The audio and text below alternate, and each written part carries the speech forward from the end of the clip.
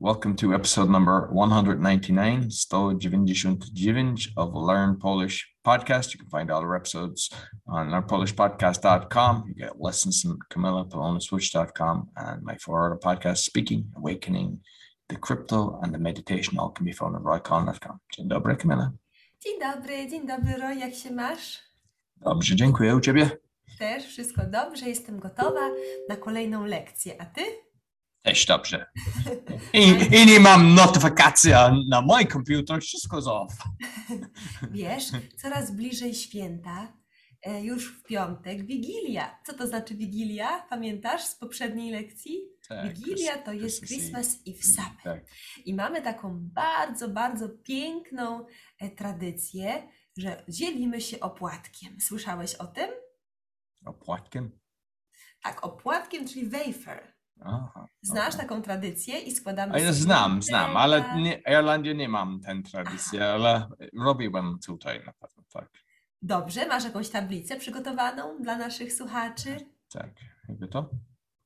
Pięknie, czyli to jest pytanie na dzisiaj. Czy wiesz, co to jest opłatek? Roy, powtórz, opłatek. Opłatek? Opłatek. Do you know what is Opłatek, opłatek? czyli Do you know what wafer, is a tak? wafer? Yeah. Jest to taki bardzo cienki, very teeny, tak? Bardzo cienki, biały płatek chlebowy.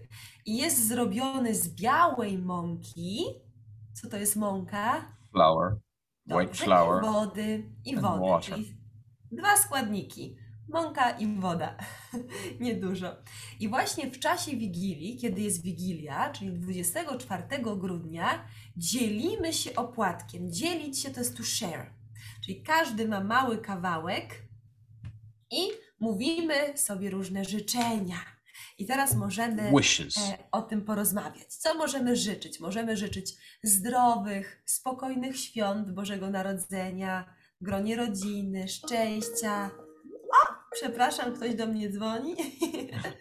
To niespodzianka. Zdrowia, tak, dużo Bardzo zdrowia. przepraszam. Dużo zdrowia, szczęścia. Niektórzy życzą kariery, sukcesów, pieniędzy.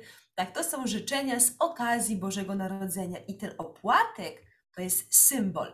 Symbol właśnie przebaczenia. Przebaczenie, czyli forgiveness. Czasami ludzie, mąż, żona, dzieci, rodzice, babcia, dziadek, no mają może jakiś konflikt, jakiś problem, nie zgadzają się i ten moment, kiedy dzielimy się opłatkiem i składamy sobie życzenia, jest to też moment przebaczenia, forgiveness, tak? Przyjaźni, friendship i miłości. Czyli wtedy, kiedy masz w sercu złość, na przykład na żonę czy na męża, w tym momencie, kiedy dzielisz się opłatkiem, wszystko znika.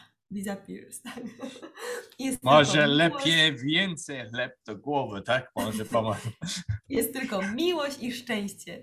I Roy, ja chciałabym życzyć Tobie i wszystkim naszym słuchaczom zdrowych i spokojnych świąt Bożego Narodzenia w gronie rodziny, dużo radości, dużo prezentów pod choinkę, takich wymarzonych i oczywiście motywacji i determinacji, żeby uczyć się języka polskiego. Mam nadzieję, że atmosfera w Waszym domu będzie pełna właśnie spokoju, miłości, że odpoczniecie, no i spełnią się Wasze wszystkie marzenia. A Ty, Roy, co chciałbyś powiedzieć? Po polsku? Tak. Teraz jest ten symboliczny moment, kiedy dzielimy się opłatkiem i składamy sobie życzenia. Dla wszystko słuchaczka i dla ciebie. Dla słuchaczy, tak? Tak, i dużo zdrowia. Najważniejsze jest zdrowie. I pierwsze, a ważniejsze jest musisz kochać yourself, love yourself, tak? Pierwsze, kochasz z tobą, tak? Nie, mówimy siebie, kochaj siebie. Tak, bo kiedy kochasz siebie, będzie radiate love, tak?